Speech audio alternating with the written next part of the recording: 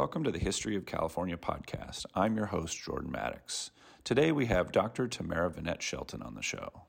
Dr. Shelton is an associate professor of history at Claremont McKenna College and the author of Herbs and Roots, A History of Chinese Doctors in the American Medical Marketplace, as well as A Squatter's Republic, Land and the Politics of Monopoly in California from 1850 to 1900. Please enjoy our wonderful conversation.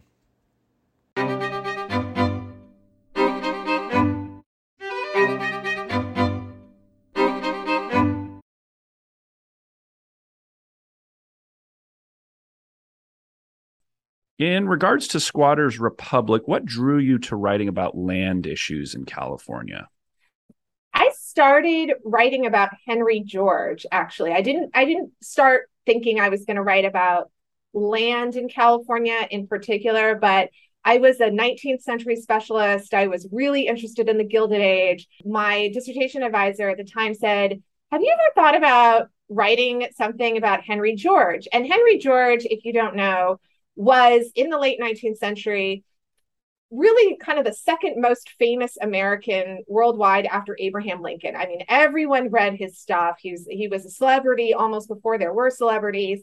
And yet here we are in the early 21st century, and no one really knows who he is. He really is someone who faded very quickly from the public consciousness. So I was interested in weird Gilded Age people like Henry George. And as I started to research him, I realized that someone who had been very influential of him in his early career was a fellow named James McClatchy. And the McClatchy name, I think, is one that will be really familiar to anyone who knows about California history, anyone who has read one of the many Bs that exist in the world. The McClatchy family has been a major media conglomerate, or had became the family overseeing a major media conglomerate. So James McClatchy was basically Henry George's mentor.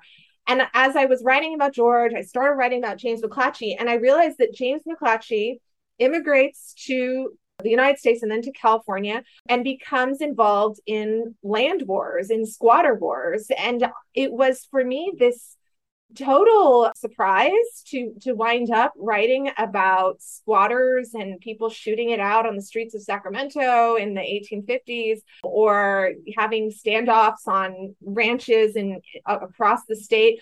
But I kind of just fell in love with these wacky squatters and the things that they were doing and the politics they were getting involved with, and the way that their legacy and the way that their later years they were reimagined and repurposed in all sorts of questions and controversies that really defined not just California in the Gilded Age, but the whole United States in the Gilded Age. It was for me this wonderful kind of serendipitous rabbit hole that I fell down. So that's how I wound up writing about land issues in California. It was not a very direct path.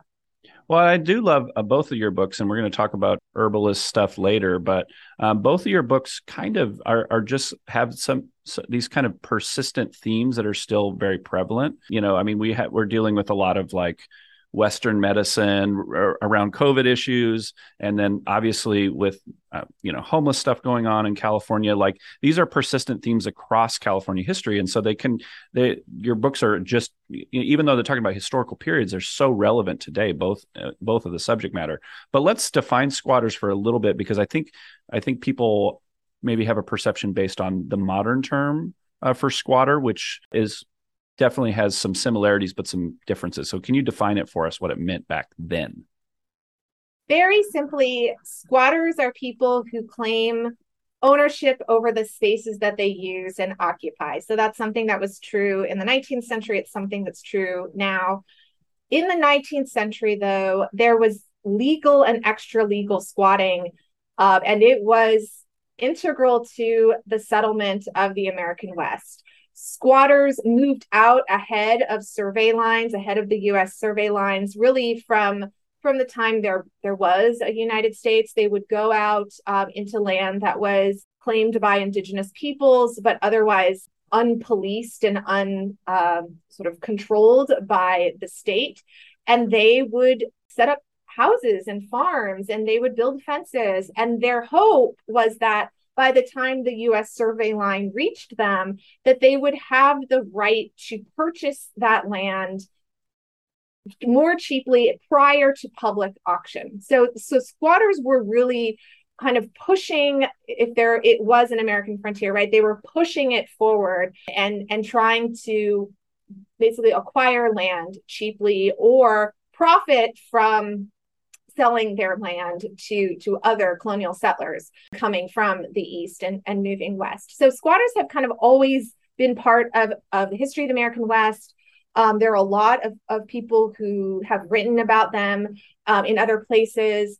Squatters in California, I think, prior to my book, had a kind of a reputation for lawlessness, had a reputation for being sort of these scrappy underdogs who were fighting against big landholders, big land monopolists.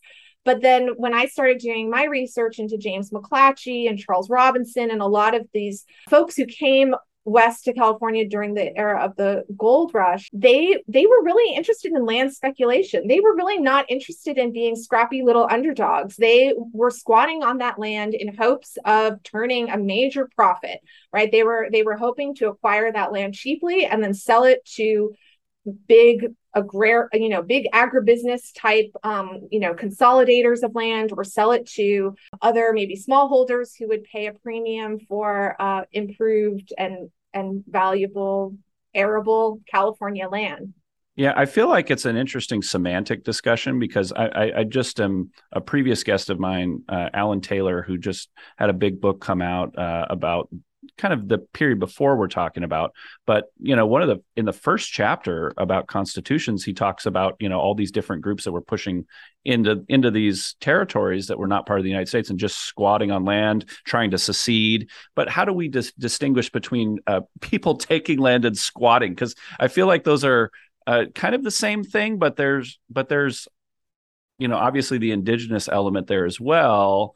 And so it's hard to really distinguish between imperial expansion and squatting. And how do you separate and distinguish between those?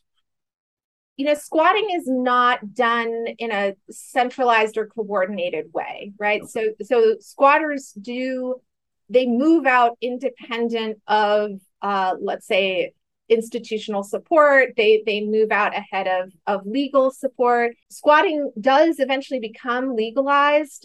In the 1840s, there are these sort of a long period of congressional debate where the US Congress is trying to figure out what are we going to do about these squatters. And they do eventually create a system of preemption whereby these folks who are moving independently out ahead of the United States and its agents are able through legal channels to become recognized as landholders, to acquire public land, to sometimes get compensation for the work that they've done prior to formal ownership.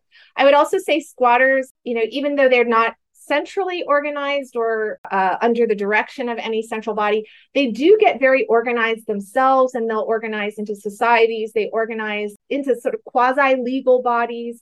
But it is very much something that they do on their own and in the absence of real guarantees that they will be compensated, that they will be able to convert their extra legal claims into titles. So I think that might be something of a distinction when we talk about other types of westward migrants and settler colonists. Sometimes they are moving out as companies, right? Or they're moving out into a space that has been surveyed and has been opened up for allotment by the United States. They're moving out with the support of the US military. So that this is, if we get into sort of histories of great overland migrations in the middle part of the 19th century, that it was very much aided and abetted by the US military, right? Those types of colonists did what they did and dispossessed Indian peoples in the ways that they did because they had the support of US Army, right? Yeah, and I just did a conversation with Andrew McDowell, who wrote the book We the Miners, and we talked about this kind of self-organization that happens, and we focus more on the meetings and the order that the meetings had amongst miners related to land claims. Mhm. How do you distinguish between kind of the gold mining mineral claims and what squatters are doing? We talked a lot about adverse possession, or is there some distinctions there as well? There really isn't. So squatters were squatting on land that they suspected had minerals. They were squatting on land that they thought was good for farming. They really principally have an eye to what is likely to be productive and valuable. Now, mineral land laws were somewhat separate from the laws that were governing land that you might use more for farming or timbering or ranching, because there was some dispute over who actually owned what was, down under the land, right? So when you get federal preemption laws and other laws that are going to deal with the dispossession of the public domain, very often mineral lands are separated, right? They're sort of held apart from the general distribution of those lands because those minerals are so potentially so valuable. But there's definitely sort of in the broadest sense for squatters, for these individuals or small groups who are going out west and trying to get a toehold, right? Get some kind of claim. They don't really see a difference, right, between squatting on mineral lands or squatting on farmers' lands. Adverse possession is simply the claim to own land that you use and occupy. Your use and occupancy is the basis of your ownership claim. And we still actually have adverse possession laws now. If I build a fence on what is technically my neighbor's property, I can claim by adverse possession that sort of strip of land between my property line and my fence, because I've sort of claimed it by my use and occupancy. So, what's your take on the aphorism, good fences make for good neighbors? I mean, as long as your good fence is appropriately situated on your boundary line, right? Yeah, absolutely. Let's talk about Henry George, because to be honest, I'm not as I have like almost like a, on the Wikipedia page, like the first paragraph, like I got the first paragraph in mind of who he is. But can you give us just a brief sketch of who he was and why people should know about him? Henry George is really this archetypal Gilded Age guy. He was a self-made man, right? He was someone who went out to California thinking he was going to be striking it rich, prospecting for gold, and he missed the boat, right? He got there too late, and he wound up doing what he didn't think he was going to do. His father had been a newspaper printer. He'd spent kind of his whole youth not wanting to be a printer, avoiding it, going to sea, rabble rousing with his friends, pretty much doing everything he could not to become his father. Then he goes west and realizes, oh, actually, that really the thing I can do is print newspapers out west. So he has this sort of wonderful rise to real international celebrity in a way I think that could only happen in the Gilded Age. He starts out writing for California newspapers or writing for Eastern newspapers about California issues. And he writes about the Chinese people. He actually gets very famous writing anti-Chinese, horribly racist anti-Chinese tracts and publishing them nationally. He writes about railroads, and he was really writing about all the things that people in the 1860s and 70s cared most about. And at a certain point, he ends up getting an idea, which is that all of the world's problems can be solved by a very simple thing. And he calls it, or his followers call it, the single tax. So what we're going to do, this is Henry George and his thought process, this is what we're going to do is we're not going to tax anything except for rent. So if you are a landholder and you are farming on your land, or you're otherwise, using your land to produce things, great. But if you are a landlord, if you're renting your land to other people, then all of that rent is going to be expropriated by the state. And this is going to solve problems because it is going to crush land monopolies. It's going to prevent people from buying up all the productive land and kind of holding it as a monopoly and raising the value of that land such that small independent landholders can't can't get a piece of the pie, right? They can't break in. I think this is something in California we can really appreciate right now with the cost of real estate being as it is. And I think any major city worldwide with people buying things up for Airbnb, right? I mean, we can all sort of appreciate how someone like Henry George might have thought to himself, if only if only we could bust up the land monopolies, right? All good things would flow from that: democracy, opportunity, equality. You know, he really was a sort of typical Gilded Age thinker in that he saw these huge, complex, knotty social problems, and he thought, I could solve this, right? I can solve this with one simple solution. So the single tax was his, and he ended up leaving California really to get kind of bigger audiences for his work.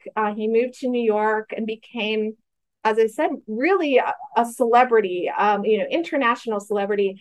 His book, Progress and Poverty, was probably the best-selling book of the 19th century after the Bible. It was, reprinted in dozens of languages. It was read worldwide.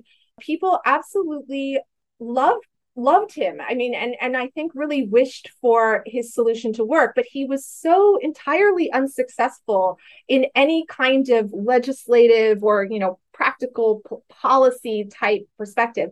Every once in a while, one of his followers would get elected to some political office, but really his ideas never penetrated beyond the sort of level of discourse.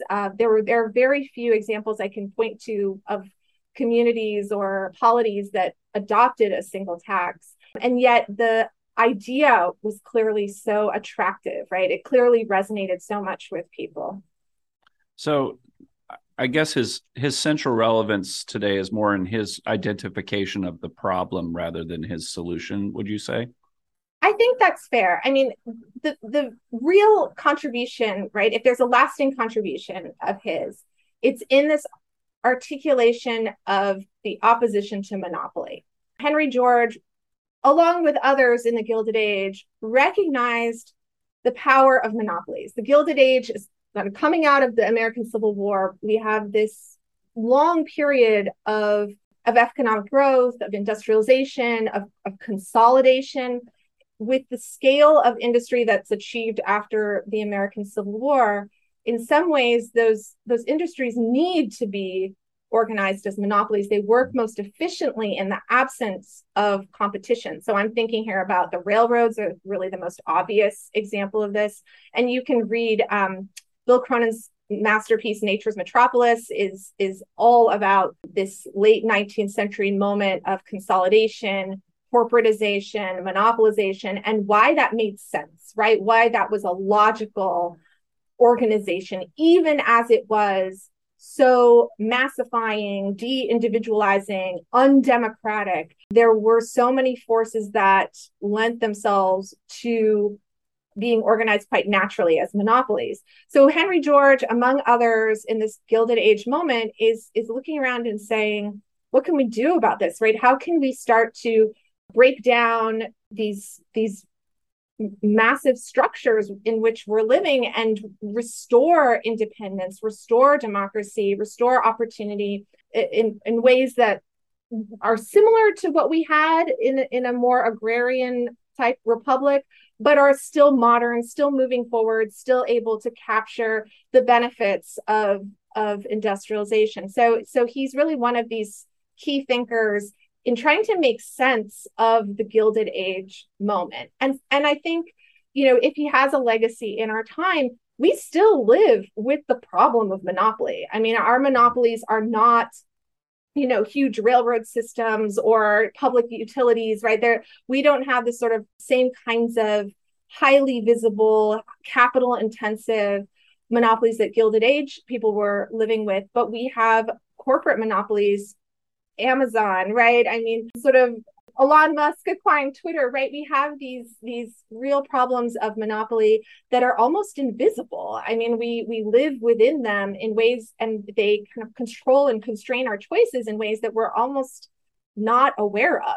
Yeah, I was thinking about that recently because I saw that infographic about how there's like 4 companies that are Right. connected to all of our food supply, Right. and not having any sense of that there are just like a couple people that are, or not couple people, a couple companies deciding what's on our grocery shelves and what's in those things on our grocery shelves. I mean, I think that's something to at least be cognizant of, if not at least concerned about. Can we talk about the progressive turn? So we're talking about the Gilded Age. So how did the progressive era affect land issues in California? Did legislation get involved to disrupt some of these systems? When we talk about the progressive era, sometimes people fold it in with the Gilded Age. So there's been a turn to thinking about the long progressive era, which really begins in, let's say, the 1870s and goes up through the Great Depression. I tend to break out the Gilded Age from the progressive era. To me, the progressive era is really about the bureaucratization of certain processes. It's about sort of the folks who are educated in the wake of the American Civil War, who have greater opportunities for higher education, applying their expertise to the solving of social problems, really more like the very end of the 19th century and the first couple decades of the 20th century. This moment, these decades for the American West, for California and the American West, are just unfathomably transformative. The bureaucracies that develop in the late 19th century, the 1890s, and the first couple decades of the 20th century build the West. They enable the West to escape from its dependence on Eastern capital. They allow for major irrigation projects. They allow for the total reformation of what's possible to do in California and the West. So it's a little hard to overstate the importance of the progressive era for the West. In the case of land, I think actually probably the most important progressive era legislation has to do with water, because everyone knows, right? I mean, everything west of the 100th meridian, especially California, is dependent on this scarce resource, which is water. We're a dry place, and yet the kinds of things that we do rely on whatever water we can source. So things like,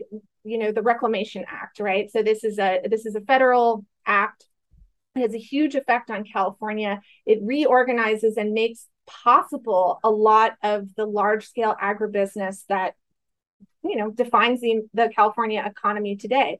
And it is related to this issue of monopoly, because when you do these irrigation projects, land monopoly, right, consolidating farms and coordinating them is actually the most efficient way to think about irrigation, right? To construct the works that you need for irrigation, to distribute the water. You really want to have some kind of centralized control of water. But it's so antithetical to the dream of California, which was the dream of the small, independent landholder, right? So California, in the first couple decades of the 20th century, goes through all these different experiments to try to re-empower small landholders, even as there is this trend toward consolidation of irrigation works and consolidation of farms. So there are all sorts of interesting little schemes that the state comes up with, or that individual what become irrigation districts come up with, to try to restore democracy, to try to kind of devolve decision rights to the lower levels. But ultimately, I think these things are really just up against this incredible environmental unavoidable barrier, which is that we don't have that much water in this state. And at a certain point, all Californians were really dependent on municipalities, the state, or the federal government to figure out the solution to that problem. There's a lot of things that we could talk about from your Squatters Republic book that relate to today, but I do want to pivot, given the background with COVID and different things, to talk about your most recent book. What was the interest in looking at Chinese herbalists? What I learned doing the first book, doing A Squatters Republic, was really a lot about the type of history I like to do. So I really like people. I like researching people. I like writing about people. I like following them around in their weird little circuits they do. And so when I was living in Portland, Oregon in 2011, I was looking around for another project that I could do that would be about people, that would really kind of foreground Westerners and their experiences. And if you live in Oregon, I would say most people who live in Oregon are familiar with a fellow named Ing He, who lived in John Day, Oregon. This is a little tiny, very depressed town out in eastern Oregon. It was a center for timbering. It had had a gold rush in the late 19th century. But this fellow, Ing He, had immigrated there in the 1880s from China. And he and some business partners set up a Chinese herb shop. They sold Chinese medicine out of just an ordinary kind of mud building for about 60 years, actually, almost 60 years. And when he was very old and too feeble to live out there on his own, his nephew came, moved him to a retirement home in Portland, and locked the door on this building. And it sat there. It sat there for 30 years. And finally, in the 1970s, the state took it over. And when they opened it up, it was like Tutankhamun's tomb. I mean, when they opened it up, it was this real treasure trove of this man's life, his business, his community, because the business had been also a shrine. It had been a recreation center for Chinese immigrants living in John Day. So now it's a state museum. It's an archive. You can go and visit. It has a lovely park. So people in Oregon are familiar with this person, and I became familiar with him living in Portland as I was. So I thought, oh, that's really interesting. I wonder, how many Chinese herbalists were there living in the American West at the end of the 19th and beginning of the 20th century? I bet I could write an article. I bet I could write, like a 25-page article. There probably were, a few, like a handful. Mm-hmm. And so I start researching and looking for these folks. And there are just hundreds of them. They're everywhere. And I find them not just in Oregon and California and Washington, but they're in Montana and Idaho and Utah and Washington, D.C. And they're in Carlisle, Pennsylvania in 1799. And it was just for me this kind of mind-boggling thing that now to me seems so obvious. Right now I think to it, well, of course there were Chinese herbalists. I mean, wherever there were Chinese people, there were going to be Chinese herbalists attending to their care. But more than that, Chinese medicine has always been part of the Euro-American pharmacopoeia. I mean, why do people in the starting at the end of the 15th century and really in the 16th century start prospecting for medicines in Asia? It's because they know that there's this tradition of Chinese herbal medicine that seems quite effective, right? So we have a really long history in the Western world of sourcing our medical knowledge and our materia medica, especially herbal and zoologically based medicines in and around China. Can you talk about how these kind of Western medicine as we understand it and the herbalists, how these interacted with each other? We should start by saying what we now think of as Western medicine or Western style medical science is something that developed slowly over time. Mm-hmm. It developed over the course of the 19th century. It was not necessarily the most effective or the most safe, right, the safest form of medical care when it was just getting started and consolidating its theories and its meanings.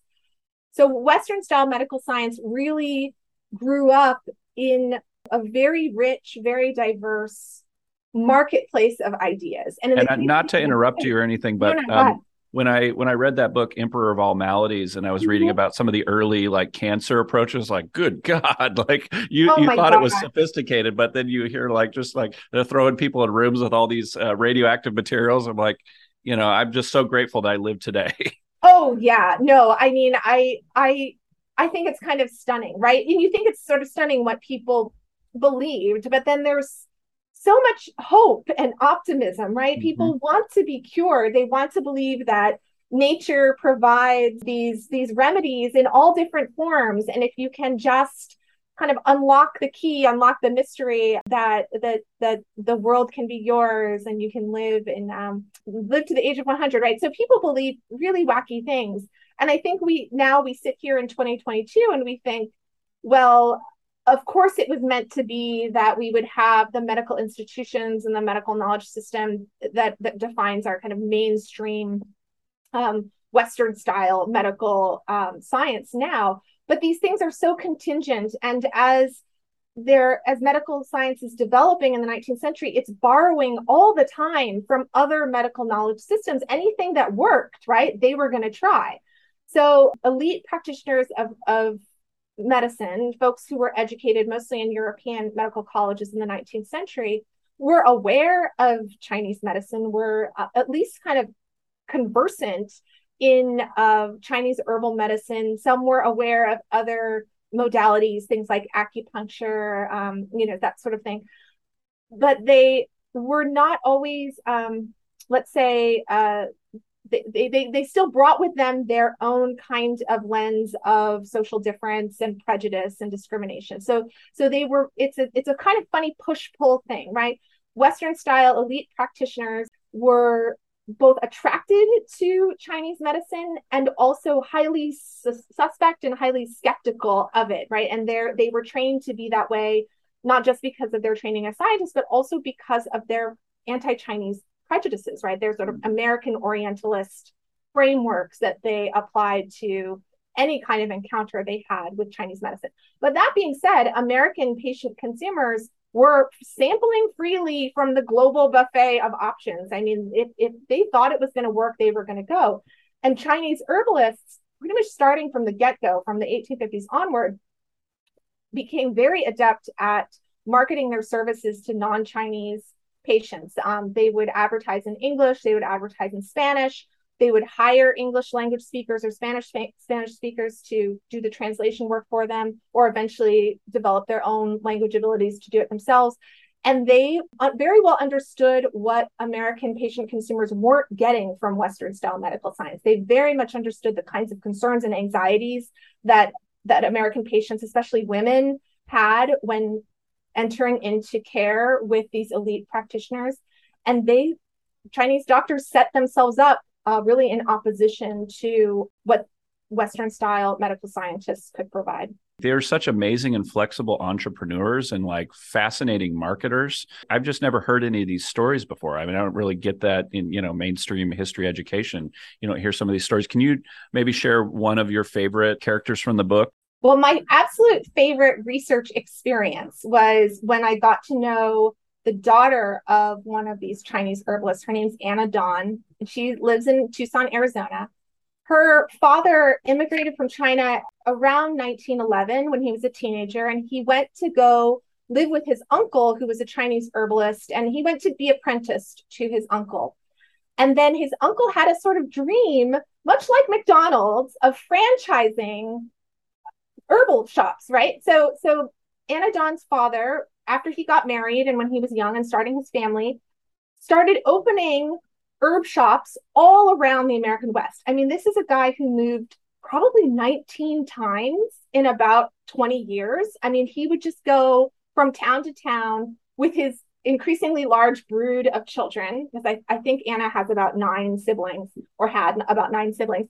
And every town he would go to, he would find a room to rent, or really an apartment to rent in the white part of town. So he never set up shop in the Chinese part of town. He always went to where the white people were living.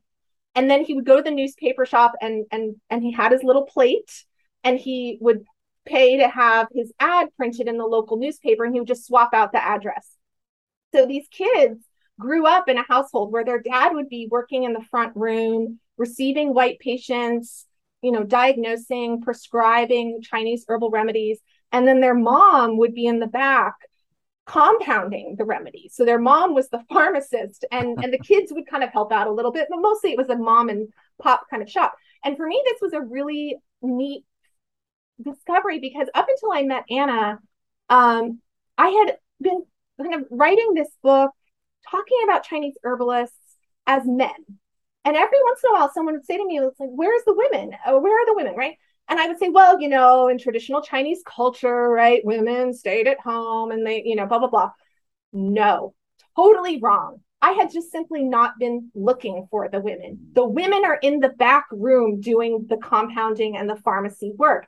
And once I had this conversation with Anna, and she said to me, well, my mom did the work in the back room, I thought, oh my gosh, I have to go back and look at all my sources again and look for the women. And sure enough, the wives are there, the daughters are there. Sometimes they end up taking over the business after the kind of original patriarch died, and they continue to have a sort of front man, of sort of someone who does the interfacing with the clients, but they are the ones who become the sort of torchbearers, right? And they carry on the business. So that for me was a really, it was great to get to know Anna, and it was really important for me as a social historian to have that blind spot in my method uncovered.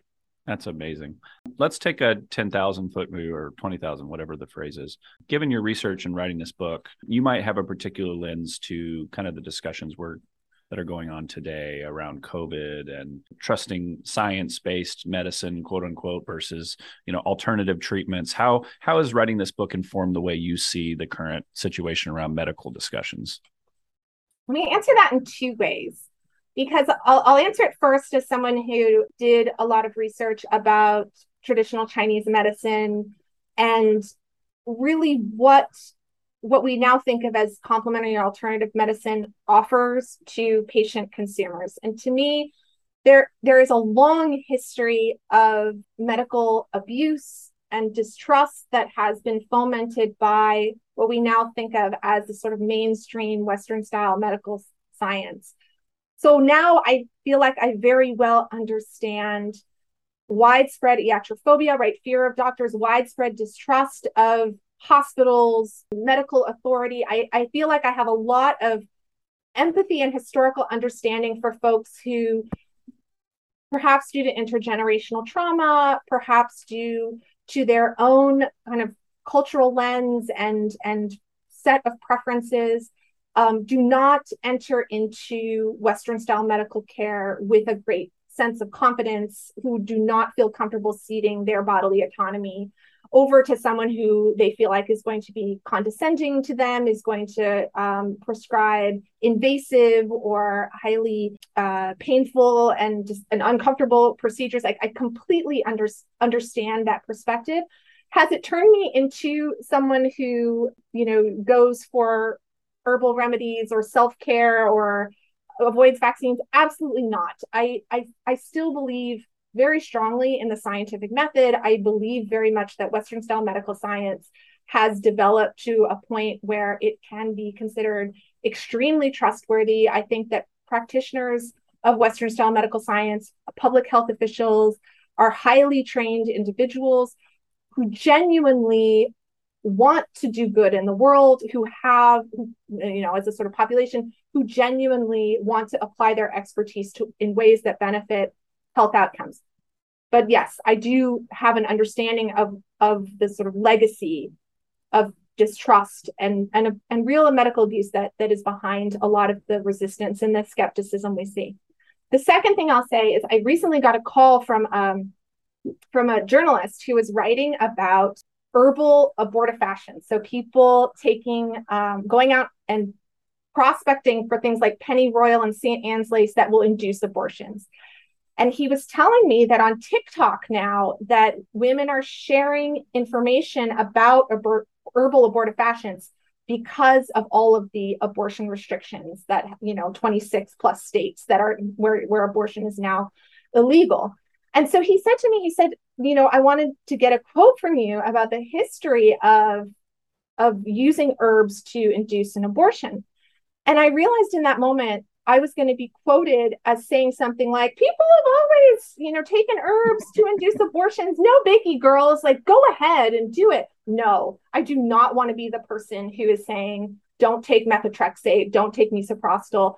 I think one thing about studying this history is really understanding, yes, people did take herbs to induce abortions. Yes, sometimes it worked, but sometimes it didn't. And there were really serious and dire health outcomes. So we have to be very appreciative of the moment in which we live, where there are these safe drugs to take if one needs a therapeutic abortion, right? That they've been compounded with a lot of scientific knowledge and practice and testing. And so I don't want to be the historian who's like, we've always done it this way. Go for it, Let's close by talking about books. What are 2 to 3 book recommendations for people that like California history?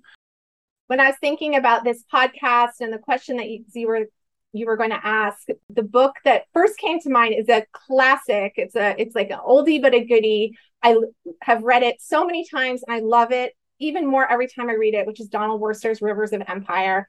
Highly recommend it. It is not just about California, although California plays a big role, but it's really about conquest via irrigation in the arid West. And it is masterfully written. It has great anecdotes, great ideas. And I think for anyone who lives in California in the West, we can relate to and live with the legacy of that history. So highly recommend Rivers of Empire by Donald Worster. Total classic.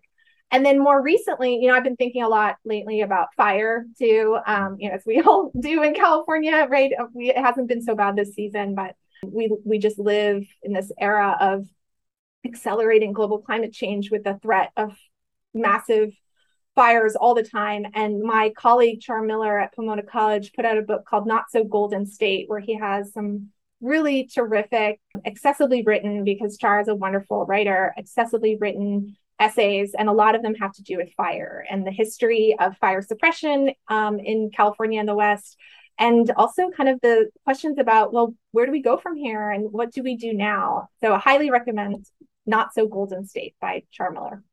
Perfect. And I appreciate you doing this interview. Please go out and buy both books. They're both amazing reads about and one is directly about California history, but obviously the Chinese Herbalist book features California centrally in it as well. So they're both great reads and will change the way you look at the history of our state. So thanks for doing this. I appreciate it. Thanks, Jordan. It was great talking to you.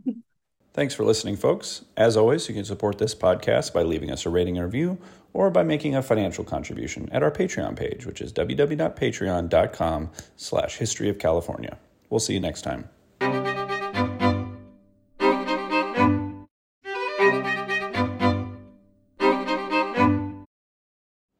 Thanks for listening, folks. As always, you can support this podcast by leaving us a rating and review or by making a financial contribution at our Patreon page, which is www.patreon.com/historyofcalifornia.